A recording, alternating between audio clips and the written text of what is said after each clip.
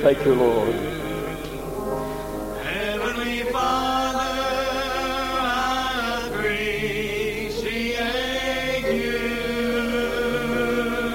I love you, Lord. Hallelujah. I adore you. Thank you, Lord. Bow down before you. Heavenly Father, I appreciate you. Hallelujah. Sing it again. Heavenly Father, I appreciate you. Don't you appreciate what He's done for you? Heavenly Father, All the benefits from His hand. Hallelujah. Life, strength, and peace, comfort, love, salvation, justification, propitiation, imputation, all of those things. Heavenly Father, I love you for that. Heavenly Father, I appreciate you. Hallelujah. Take some time out just to think back. You don't have to think back very long. You recognize He's been awfully good to you. Father, we just appreciate you. Now, much we know about you, Lord, we love you. Teach us a little more so we can love more. Hallelujah. Reach down and get your Bibles. Turn to the 21st chapter of St. Luke. Stand for the reading of God's Word. Well, I think of it Wednesday night, we're going to begin a study on the ability to ascertain or to know when we're backsliding or growing cold or just when we're under attack by the enemy. There is a difference, and sometimes we don't separate it. It's going to be kind of an in-depth study. It's not deep things, but an in-depth study. And however long it lasts is going to depend on you and your spiritual appetite. Amen? So you can't feed people they don't want to eat. When you get to a place where they're not hungry, why waste time putting the food out there? Just let you go till you get hungry. Praise the Lord. Well, our appetite's going to be supplied one way, through earthly things or spiritual things. All right? Now, I want to say before I go on, I need your prayers tonight. I'm not just like I ought to be. Of course, you might say you've never been like you ought to be. But in case some of you don't know it, we had quite a time. We had a good time in Birdseye. My wife fell. That's not the good time. But my wife fell, and we had to battle that. And then the church was filled. It was crowded, and old people was there, and it was hot. And I preached hard anyway and long, and they just kept egging it on and wanted to hear. And so we preached hard 3 nights, perspired greatly. And I didn't do what we usually do, which is try to take something salty or get something to drink. And we didn't do that. It was a misnomer on our part. And Sunday night I felt just a little bit woozy. I felt a little weak, and I thought, well, that will pass. It didn't get any better until, when was it, Tuesday night? Wednesday night after church, that I got up to go to the bathroom, and I couldn't stand up. I mean, my knees buckled, and my head swam, and I was fleshly enough to be scared a little bit. And I kept thinking, Lord, and the one thing I've always prayed, Lord, I don't want to be a vegetable. I don't want to be where I have to be waited on. And I thought, Lord, this is no good. And my wife helped me on to the bathroom, got me back in bed. And we prayed, and since then we've been praying and drinking Gatorade and different things like that, and it's really helped. But we appreciate your prayers. We really do. You that prayed and the concern on these things, and pray that we will learn a few things from now on and do what we're supposed to do. All right? All right, we want to begin reading. You'll need to read the whole chapter. Now, there's no use me telling you that, because some of you's not going to do it, but I'm going to tell you anyway. When you get home, you need to read the whole chapter. But we want to pick up at verse 39. And he spake to them a parable. Behold, a fig tree and all the trees.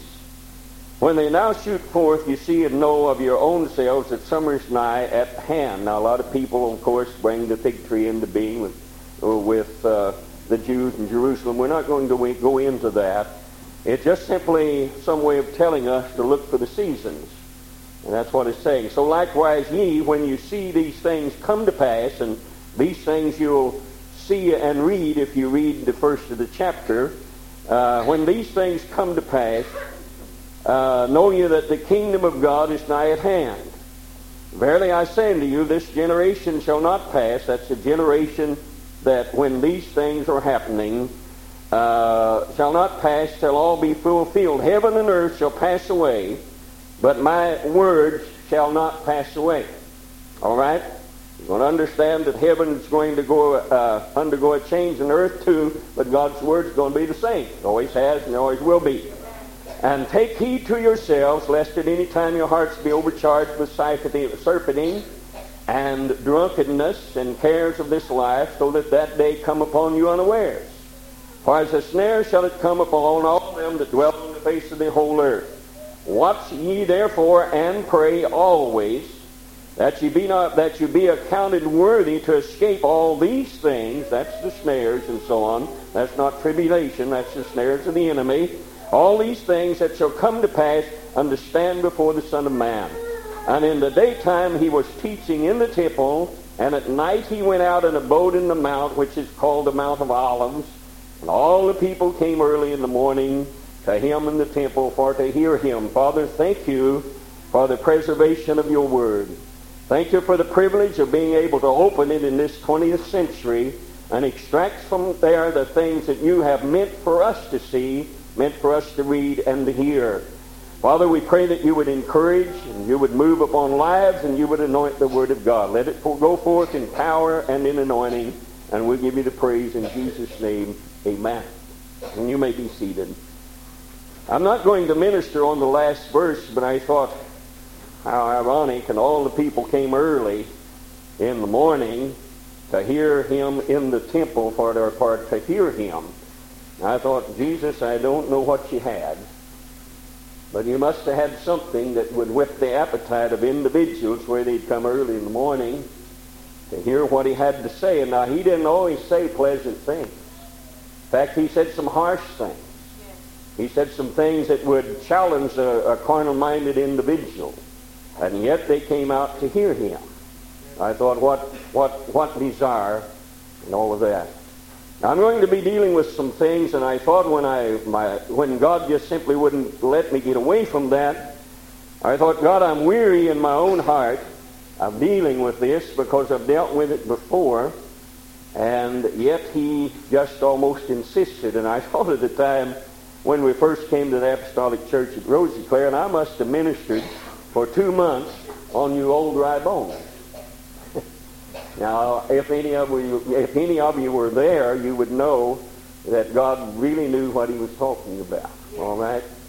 So evidently it is a worthwhile thing, and God being generous and long-suffering and patient with us, more than I am, has decided one more time to speak to us concerning some things we've already heard, and then perhaps some things maybe that we haven't heard.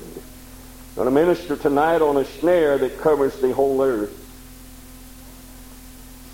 A snare, of course, is a trap, carefully set.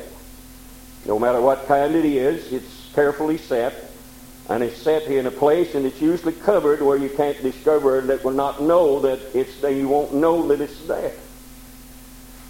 And this is the reading of God's Word in take heed after you see all these things begin to happen. We see so many of them today, and take heed to yourselves. It would seem that the whole world is going to be affected, even devout Christians. Doesn't leave anybody out. It just says it's going to cover the whole world. Going to cover all of humanity. Going to be set for every one of us. And we need to understand the warning. You need to understand what he says. Take heed, first of all, to yourself. In other words, look at your own life, how you're living your life. make a self-examination on our lives over and over and over in the Scriptures, and we can't get them all. We won't have time. But we will cover some of them that is necessary. Over and over we get such warnings as that. You'll find in Romans 13:10, let us walk honestly, as in the day, not in rioting, or that's in reveling and going about doing your own thing, unmindful of God, or drunkenness, not in chambering, that's illicit intercourse, and wantonness, that's shameless conduct, not in envy and strife. And then he says, but put you on the Lord Jesus Christ, and make not provisions for the flesh. Now, if we left off there, it would seem to tell us that we wouldn't have to do anything. We'd just let the Lord clothe us and put food on our table and all of that. But I want you to notice it didn't end there. Make not provisions for the flesh to fulfill the lust thereof. There are some things that are necessary in our natural lives. We have to make provisions for them. There's a lot of things that we lust after, even as Christians. A lot of things that we don't need, and yet our heart desires them, and we lust after them. And it says, don't make provisions for these. You hearing me now? Give me a witness. Don't make provisions to fulfill the lust thereof, because you're in danger. And especially as you see the day approaching. 1 Thessalonians 5:6 says, let us not sleep as do others, but let us watch and be sober. There ever was a time in the history of the church that it's drowsy and asleep. As to the reality of where we're at and what we should be doing, it's now. And yet that warning comes from the Apostle Paul, who's writing to the church at Thessalonica, and he said, now don't you go to sleep like everybody else is. You wake up and you watch and you be sober about these things. Don't take these things lightly. Understand where you're at. Understand what's happening in our world. Understand what's gripping the majority of individuals. Understand the undercurrent that comes into the house of God that beguiles unstable souls. Understand where you're living, saints. That's what Paul is telling the Thessalonican church. 1 Peter 4:7 says, but the end of all things is at hand. He couldn't have said it any better. I can't say it any better. The end of all things is at hand. Be ye sober, and watch unto prayer. In other words, there should be a little more time spent in watching, seeing how our lives are, not just looking around and dictating somebody else's life or seeing how they live. But what he's talking about is watch the circumstances, watch the things that is happening in the political arena, watch the things that's happening in your town and in your schools, and more than anything else, watch what's happening in your life.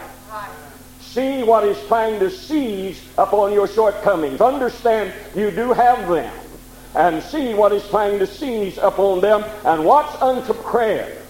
Without a prayer life, saints, we don't have a chance in the world. I mean, when we cease to pray, then we've gone under already. And he says, take heed to yourselves. In other words, take a good summation of your own life. See what's happening around you. See what is taking charge of your life. See who you love the most, yourself, the world, or God. See if he really is master of your life at all times. Take stock of your life. See where you're living.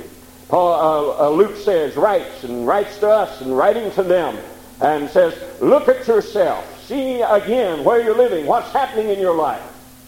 Take stock of where you are now and where you were. See if you have advanced, or see if you're retarded. See if you're as far along in God. See if you're just as unmindful of worldly things as you was when you first started.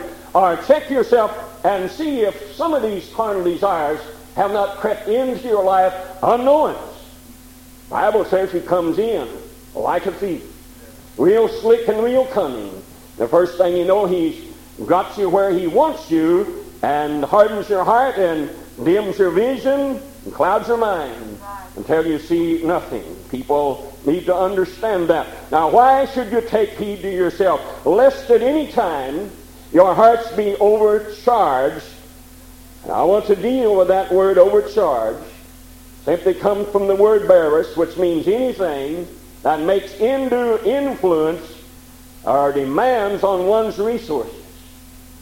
There's going to come a time spiritually and going to come a time mentally and materially when things are going to demand more than our resources or our ability is able to handle. And Paul or Luke was trying to point those things out. And he says, lest at any time your hearts be overcharged, our demands are more than what we are able to do anything about, with surfeiting and drunkenness and cares of this life. Surfeiting is excess indulgence. Indulging ourselves in things that we don't need. Spending time and effort and hours trying to make money to spend money. And then after we spend money, we work to make more money to spend more money. And we have nothing placed in reserve at any time. And this is exactly what he's talking about. And when you get to that place, it takes your mind off of your spiritual life. It overcharges you. It simply makes more demands out of you than you as an individual, as a natural human is able to do. You cannot keep a hold of God and keep a hold of these things that come in your life. And yet the whole church world, for the most part, is striving to do their best to hold on to materialism and spirituality also, and it cannot be done. We are robbed of one thing. We'll either be robbed of materialism or we'll be robbed of spirituality. And materialism, of course, has crept into the church. We spend more money on things that doesn't mean anything than we do giving it to God. Saints, somebody's going to get it. I mean, somebody's going to get it. The government's going to get it. Pleasure-mad world is going to get it. Why not just give it to God? Where it'll do some good and lay up treasures up there for you when Jesus comes. Because you're not going to have anything. And when you lay down to rest, if you have saved any money and you leave it to your kids, they're going to argue over it and maybe divide them as a family. Let them make their own living, all right? Is that too harsh? Let them manage on their own. As long as they've got you, mom and dad, or somebody else to rely upon, they're never going to grow up. Hear me? They're never going to grow up. And we've got people in the world today, as been said, they need to grow up. They need to learn what life is all about. They need to learn how to work. They need self-sufficiency in their life, because you're not going to be here always. And who's going to take care of them after you're gone? See, sometimes we haven't taught them anything, only dependency upon us. And it's too much for us. Hard on us, saints. It's simply a warning from Luke that it's hard on us. And then it goes on to say drunkenness, whether that's wine or pleasure. We're living in a pleasure-mad world. I mean, they get drunk on pleasure as much as they get drunk on wine and whiskey and beer. I mean, when you talk to individuals, it's pleasure-mad. Even Christians sometimes, you can't talk to them without getting in a conversation of football or basketball, and there's nothing wrong with these things, but it should not take preeminence over the Word of God and the house of God at any time. And Luke is trying to reach us centuries back with a challenge of a Christian life. As where are we going to stand when Jesus comes? And he's simply trying to tell us you can't live with an overcharged budget. Something that is making demands on you greater than any resource you've got. Right. We've got to understand what we can handle. And then he comes to what we have dealt with so often in cares of this life. Yes. Cares of this life. There's some things in this life we can't escape. There are certain things that has to be taken care of. We're a dad or a mom, whatever, it's up to us to take care of our fledglings. It's up to us to try to supply those that are in our own household till they get old enough to try to do it themselves. And there's certain obligations that come along with that we can't escape. A lot of us are leaving the obligation to Uncle Sam or to somebody else, but it's still our obligation.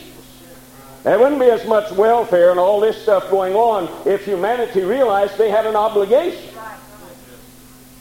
to do what God wants them to do, and God would take care of that. Now there's some examples again on some material things. St. Luke 18:20, the rich young ruler came to Jesus and simply asked what he must do to inherit eternal life. He wanted to live as bad as you do. And of course you know what Jesus said, on and on. He went this and that and something else. And finally he said, I've done all of these things. And then Jesus said, one thing thou lackest. Sell everything that you have and give it to the poor. In other words, total commitment's what I want out of you. I don't want you to put your confidence in the treasures you've got. Simply didn't mean that you're supposed to sell your house and all of that. It simply means I want total commitment out of you. Jesus was trying his sincerity of obtaining eternal life. He's still doing that, saints. He's still doing that to you and I. He's trying to ascertain how much do we want eternal life. Do we want it enough to sell out to him?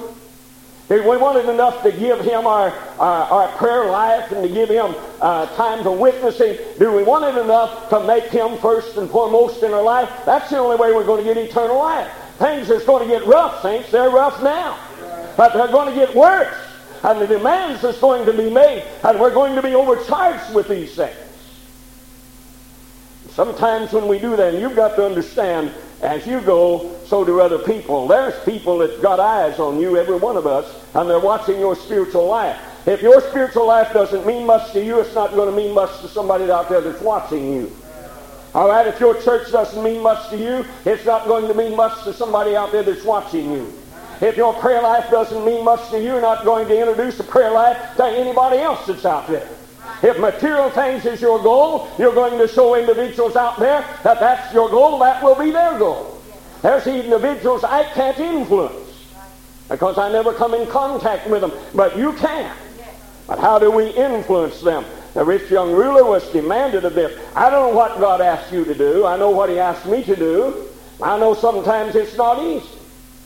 It's not easy to just say, yes, Lord. I argue with him a lot. Always lose, but I still argue with him a lot anyway. And a lot of you argue with him and just go right ahead and do what you wanted to do in the first place.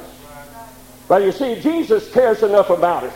And he told this rich young ruler, you have, in actuality, you have relied on your riches. Now, if I take them away from you, can you rely on me? And see, sometimes God takes things that have feathered our nest a little bit, that we have leaned upon, and takes them away from us, not because he's sadistic, because he wants to see how much we can rely on him. Sometimes a person's got a good job, they don't have it anymore. How much do we rely on Jesus? Sometimes we have good health, and then these things come along. It's easy to thank God for healing when we don't need it. Amen. It's easy to thank God for this, that, and something else, but let these things be taken from us, and sometimes they are, just to see our reliance upon God. Can we trust him in the dark times? Can we trust him in times of pain and agony? Or do we turn again to the beggarly elements of the world and let them supply our needs? Amen, Brother Hostclaw.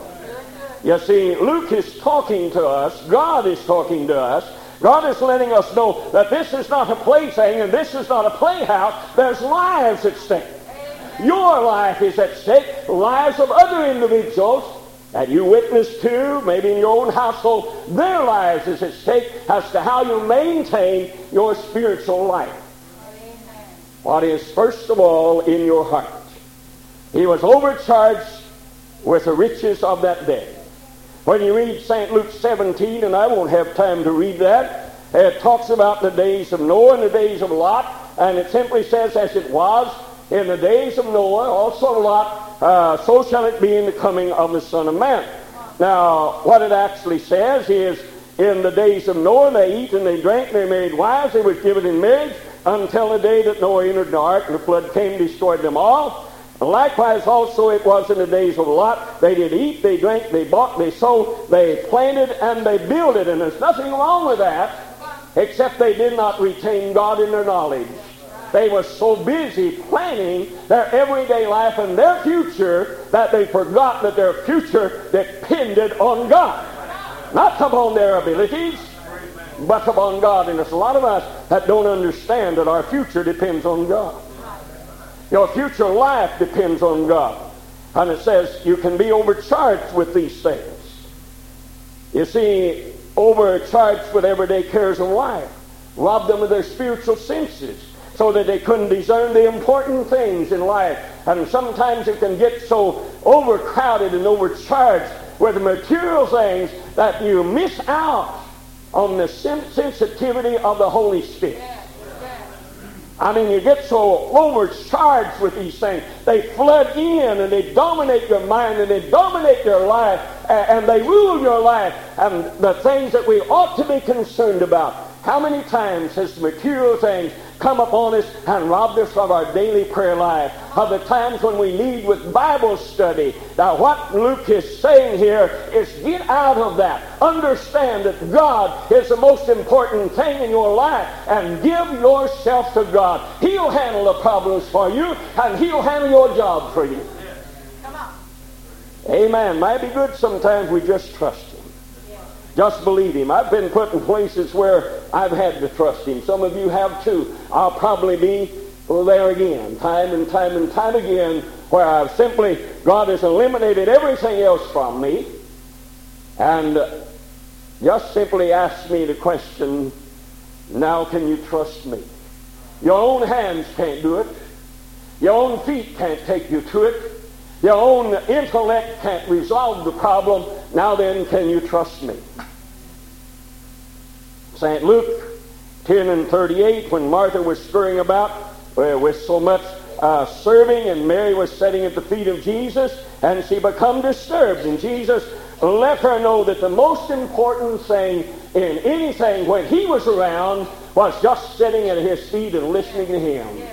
Dinner would take care of itself if He needed it. He wasn't concerned about it. All He knew was Mary was sitting at His feet listening to what He had to say. Martha was missing out on that, and she was cumbered about. What does that mean? Overcharged with the cares of this life, with fixing dinner or whatever it was, which seemed to be so necessary. And there's a lot of things that seems to be so necessary that is not. Overcharged with these areas. Things need to be done, saints, but we don't need to allow them to go beyond our resources to cope with them. Yes. And then the scripture came to me and I thought, Lord, I really don't know how to apply this. So it took some time and study and understanding, and maybe it was easy for you, but I'm pretty hard-headed and it wasn't easy for me. And the Lord provided me a scripture that said He provides us with what to do in times like this. In times when the world crowds in times when we're simply being overcharged, our hearts, which is our minds, our whole being, our intellect, our emotions, is simply being overcharged. It's just coming in so hard and so fast. And of course we're not dealing for the most part with surfeiting and with drunkenness, other than it might be spiritual, but we are dealing with cares of this life. And it says you take heed to yourself, you don't be overcharged with that, so that the day comes and you're not aware of the day that's coming. See, there's the danger. Jesus is coming. Maybe you won't live till morning. The part of it is, have you been overcharged with cares? Have they bothered you? Have you allowed them to creep into your life until it simply robs you of the senses of who you're actually serving? Sometimes we just get so frustrated. I do get so frustrated that it takes the peace away from me. Amen? Takes the calmness away from me. And sometimes I stand before God as complete nervous wreck. Simply because this thing has moved in on me. And it has overcharged me. It has stressed me beyond the resources that I have to cope with that. And it does the same thing to you. And the first thing you know, I'm not even aware of the surroundings around me, of the happenings around me, of the signs of time around me, or the prayer life that I need to have. That's overcharged. That's beyond our ability. But Peter comes up with a word that simply says, casting all your care upon him, for he careth for you. In other words, when we come to that place, and we will, we're going to have to learn how to give it to Jesus. We get so far gone that we can't solve the problem. Have problems at work, you can't do anything about it. Voice your opinion, it doesn't matter. Or in everyday living, there's something you can't do anything about. And you stand there in utter hopelessness, wondering, how in the world am I going to cope with this? And you become overcharged with this. But Peter comes along with a word from the Lord and says, now you just throw those things on Jesus. I mean, it's more than you can handle. You can't handle it. If you try to, it's going to rob you of your spiritual insight and spiritual sensitivity, and you can't handle it. And Peter says, now, when those things come, overcharged with these things, cares of this life, and all of these things, now you have a recourse. You have somebody that you can go to. You have somebody that's going to take up the load for you. You've got somebody that's going to stand between you and those things and fight the battle for you that you can't fight yourself. And if we can do this, when we're overcharged every day with material things, and learn how to trust the Lord, I think that's the bottom line. Right. I think that's what Peter is trying to say, and that's what Luke is trying to say, is that we're going to have to learn sometime. And the message this morning was on growth. We're going to have to learn sometime how to trust God. Amen? Amen? And I thought how ironic it is that when a babe is trying to walk and you place it out there,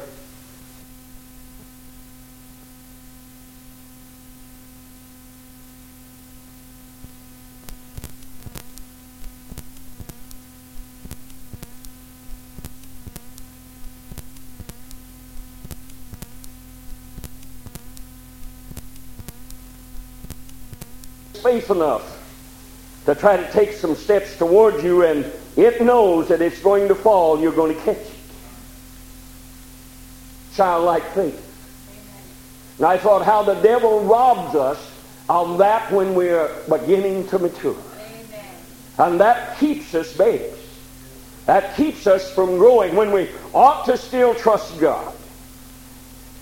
Now, not only does this work, and this is where I got my lesson, and maybe it doesn't mean anything to you, but not only does this work in material things and material cares, but it works on spiritual cares also. Yes. 11:28 of 2 Corinthians, Paul speaks of such things as being beaten with rods, that's a care. Being stoned, that was one of his cares.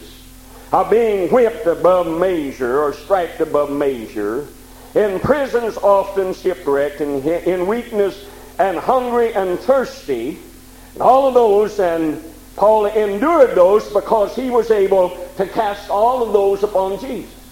Now, there's not a man in the world, however strong he is, that's able to bear all of these things that's happening to him if he doesn't trust God. Right. Right.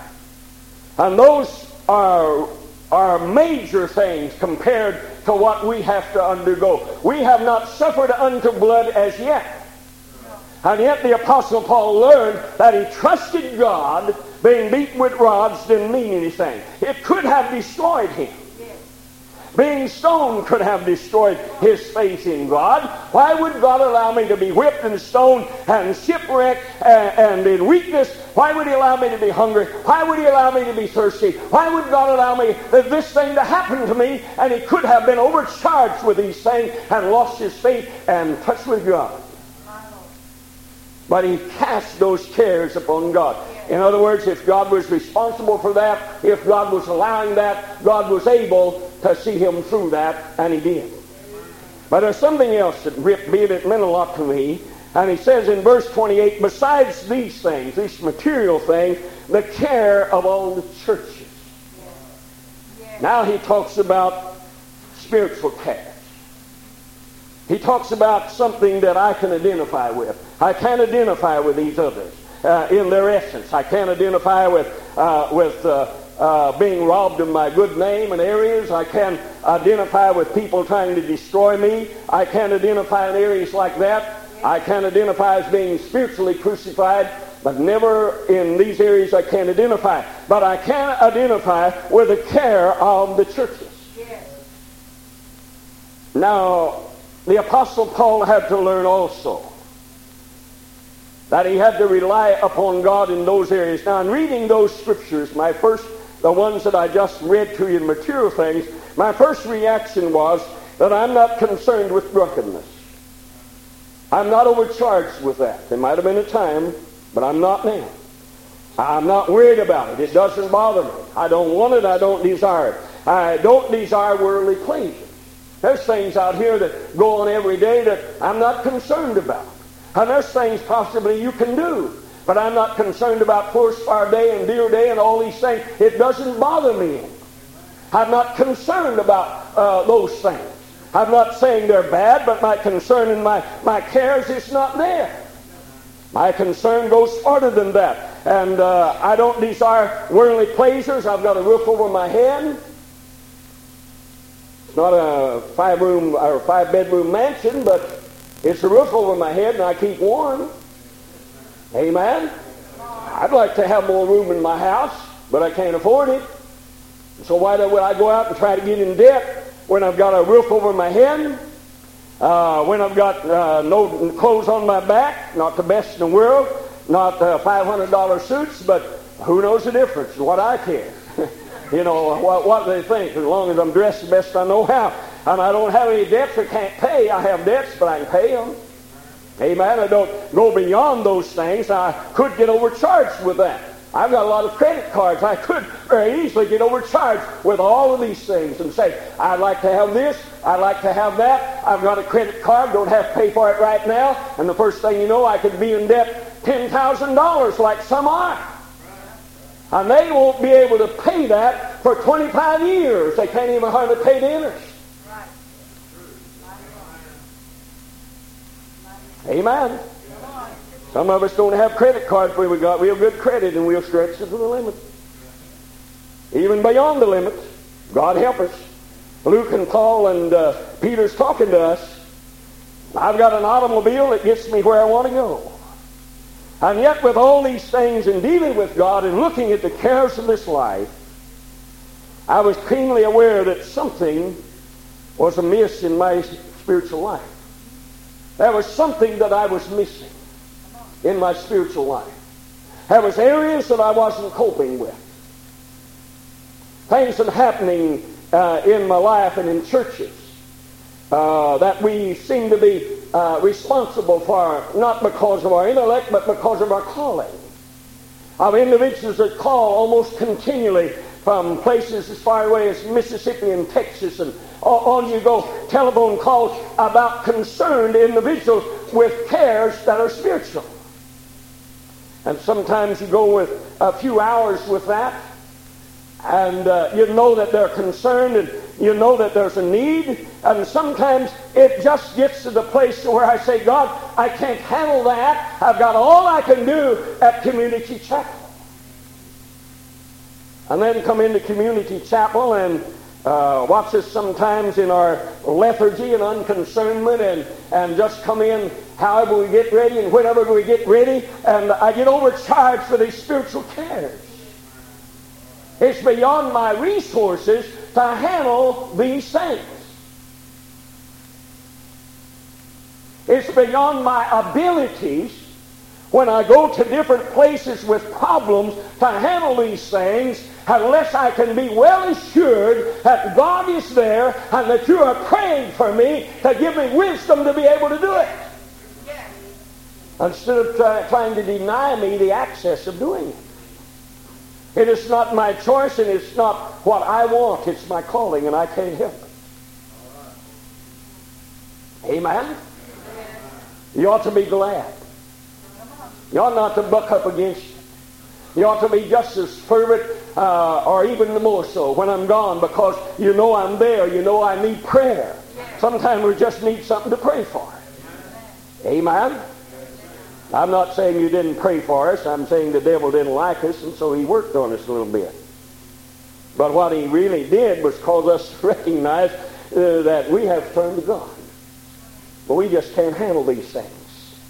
You see, once I read that, I read Paul's words, the care of the churches, the care and concern for those that are sick.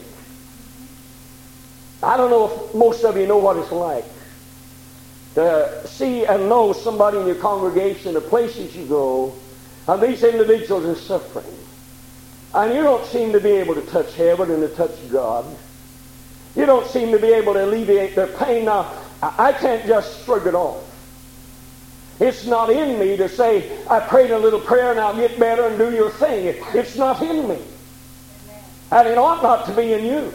It simply says we should suffer with another. If one suffer, everybody ought to suffer with them. We ought to feel keenly the agony and pain that individuals are undergoing in their natural body or in their spiritual life.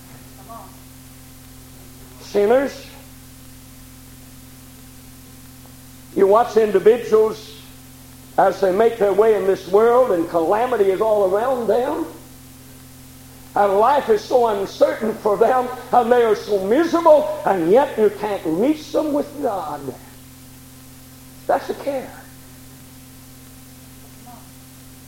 I'm talking about me. I don't know about you. I don't know how you make it. I'm simply saying this is what God talked to me about, and I'm sure He must want to talk to you about it, or He just let me keep it to myself. And my family, my church family, it bothers me when I see individuals come in sometimes with a pooch mouth, come in with a chip on their shoulder and dare you to knock it off. Those things don't happen in community chapel, do they? Oh, yes, they do. I watch you come in and I know better than talk to you. I even know better to shake your hand, because I don't want anything leveled, so I make a wide berth. I already had all I can handle anyway, and I make a wide berth. I don't want to be around you, because I don't want to be the cause of you flying off the handle and saying something God will judge you for. Amen? And those are cares. I care about you when you're in a state like that. I really am concerned about you, whether you believe it or not. That's a spiritual care of my life.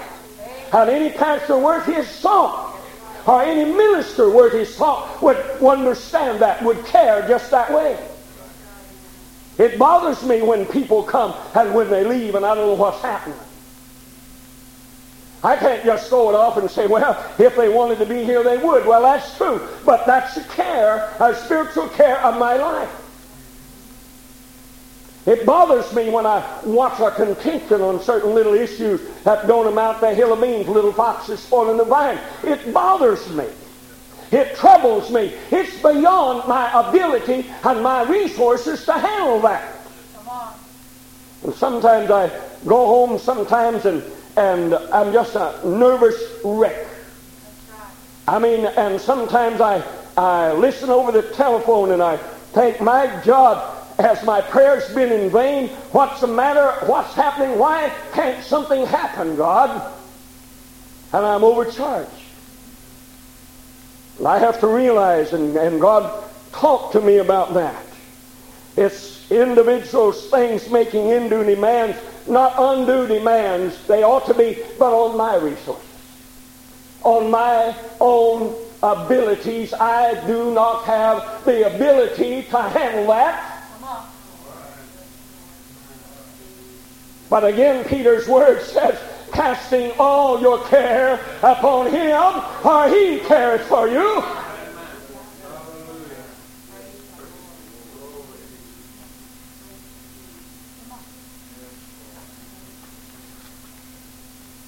It's beyond my resources to change any life. I hear moms and dads and friends making requests for their sons and their daughters and their lives to be changed, and you pray and you preach. Some of them are here and they walk out and never touch. I keep going. I go home sometimes and I wonder, where did I miss it? What could I have said that I didn't say? How did I say it? Maybe I said it wrong, God. Why is it that the Word doesn't touch their spirit anymore? And if I stood there, and I have, and I'm making confession, if I stood there and it's beyond my abilities to do anything about it, if God didn't come and take charge, if I don't learn, and if you don't learn to put those things upon the shoulders of the Lord Jesus Christ, for He cares for us. He does not want us overcharged with these things. He don't want us unmindful of them. But He wants us to be aware that in our natural state, with our natural abilities, we cannot handle them. I am not of the makeup to handle the office that God has placed me in. I am not in any way qualified, as far as my natural life is concerned, to be able to handle what God has asked me to handle. I can't handle being a minister because I'm not as outward as I ought to be. I have a nervous type of something inside that pins me up inside, and I wonder all the time when I go to preach someplace, am I going to make a mess out of it? And all these things inside of me, I don't have the makeup to handle a situation God places me in, and if I don't pass my cares on Him, I'm going to be overcharged with these things. And I cannot do the job the way it ought to be done. Right. If I get scared and fearful, I can't pray. Amen? If I get to trusting in my own self and think I have to say things the way I ought to say, I spend all my time trying to write down something I ought to say, and it takes my time of prayer.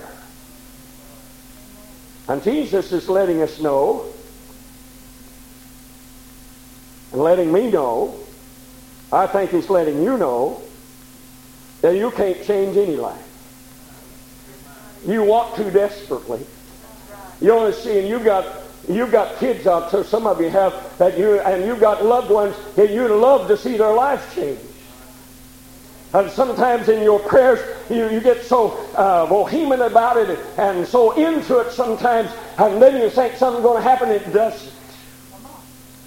Then you're shattered, your faith is gone, and you stand there wondering what happened. Well, you can't do anything about it. You're supposed to pray about it, but you're supposed to put that care in God's hands. As long as He knows you're praying, it's up to Him to change lives. You can't change them.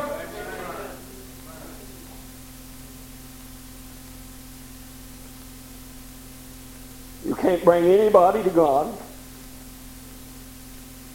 You do not have the ability to bring anybody to God. You need to witness to them. You need to live your life the way it ought to be. But in spite of all of that, the best you can do, you cannot bring them to God. The Spirit of God has to draw them. And then it's your prayer life that keeps there, and you're putting all of those cares upon God. It is those things that's going to do the job. But you can get yourself in such a state, and God doesn't do what you think He ought to do, and you can get so wrapped up in these spiritual cares concerning your children, your spouses, and your friends, and your loved ones, until your prayer life is gone. You don't know how to pray. You don't know when to pray. You don't even if to pray. And then comes the time when Peter says, you can't ever do it. Cast your cares upon Him. You have spiritual cares. You don't have to be natural or material. And I think that's where a lot of us miss the boat when we look at that and say, well, I've pretty well done all of those. And yet sometimes we're so tied up in knots because we haven't been able to give these spiritual things over to God. We feel like that maybe we're such a super saint that we ought to be able to handle it. And I'll tell you one thing that really gets me. I can't cause anybody to be faithful to God. I can preach the Word of God to them. I can show them, and so can the other ministers, how to be faithful in their giving, and how to be faithful in their time, and how to be faithful in their Bible study, and how to be faithful in their witnessing, but I cannot make them be faithful. That's the care. That's the care.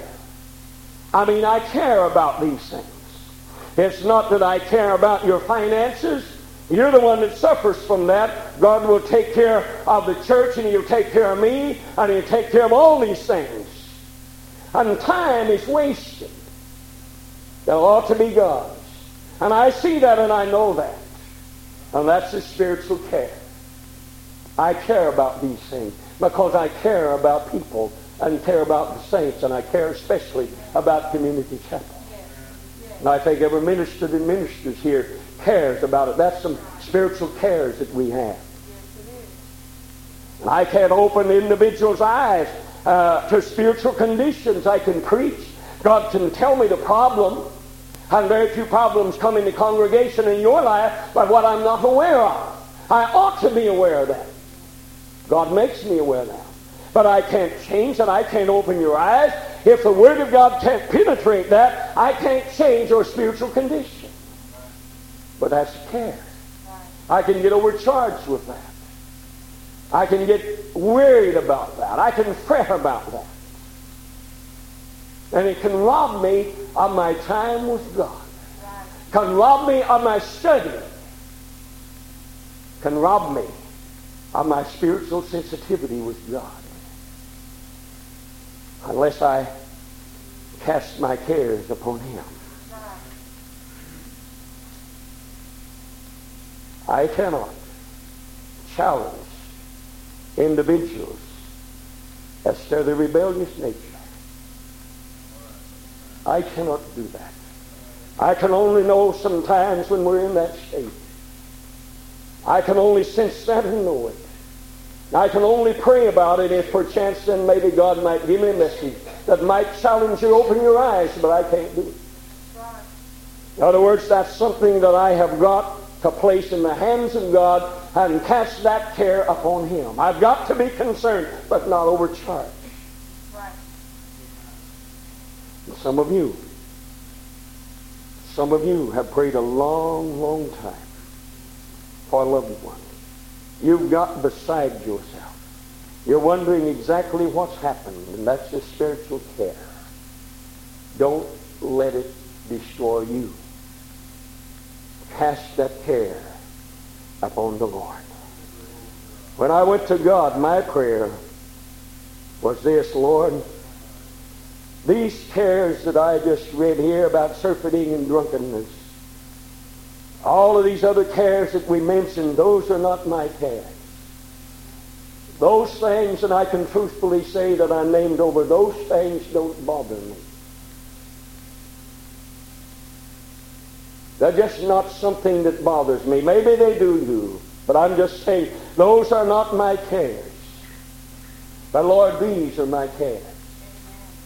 And then I begin in my prayer to talk to God about the cares of the ministry, about the cares of other churches, but most especially about the cares of this church, about things that's happened in it, about sometimes our lethargy and our unconcernment, and about our abilities to pick and choose what we want and throw out what we don't want, about our inabilities to be faithful to God. And I said, God, these are my cares.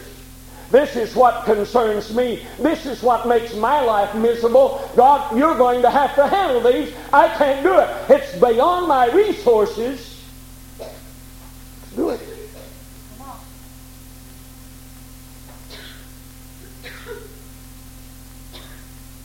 I can't change my family's way of living. I can't do it.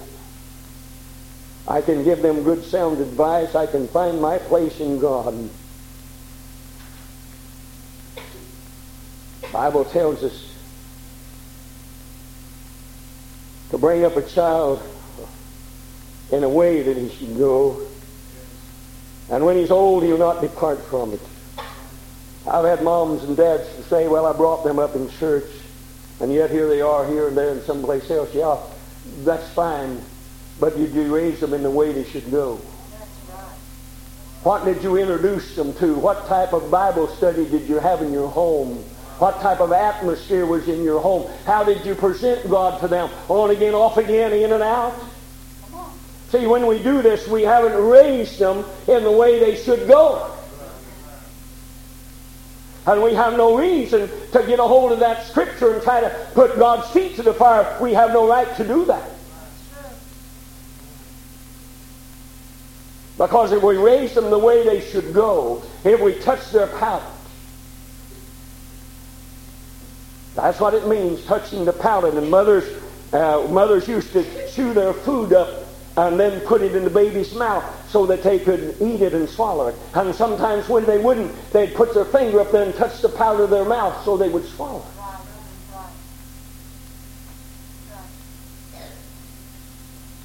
Our children sometimes, some of us, they have been robbed in teaching them the way they should go.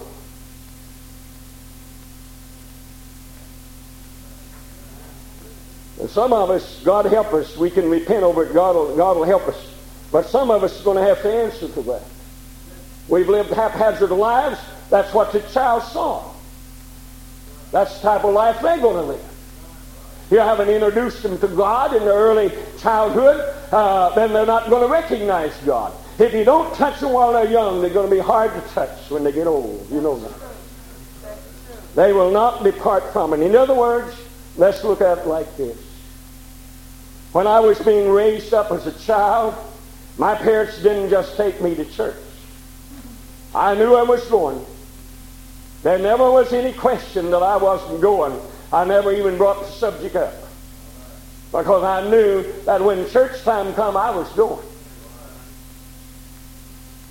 But that's not all they done. They didn't just drag me off to church. They taught me at home the way that I should go. They taught me my responsibilities as a child, my responsibilities as an adult. They sat down and explained to me what type of life I ought to live and the way I ought to live it, and introduced me to salvation the gospel way and the Bible way, and it never did get away from me. Right. Right. I've got children that I did the same way. I've got children that go to Baptist church, but never has that church been able to influence the way they was brought up. Some of you have got children going to Trinity churches, but never at any time, regardless of what they say or do, can they be moved from the way that they were taught. This is what he's talking about. Teach them in the way they should go, and when they're old or get out on their own or wherever they go, they'll not depart from it. I've got a daughter that's been in and out of church and been in and out of problems, and her life has been a mess. And never could the teachings of Mom and Dad ever escape her. And they haven't yet today. That's touching the palate and teaching an individual that you are responsible for the ways of the world. I could not change my family's way of life. I can't do it. I pray for them. But I know one thing. I have established them in the doctrinal truths. And every time I talk to them, they are aware of what they've been brought up on. It's down in here. And whatever church and whatever they work in, and however their doctrine is, they've got it in here. They're not going to depart from it. My prayer, Lord, these are my cares. People are sick, sinners, wayward Christians, rebellious, filled with lethargy, unconcerned, in and out.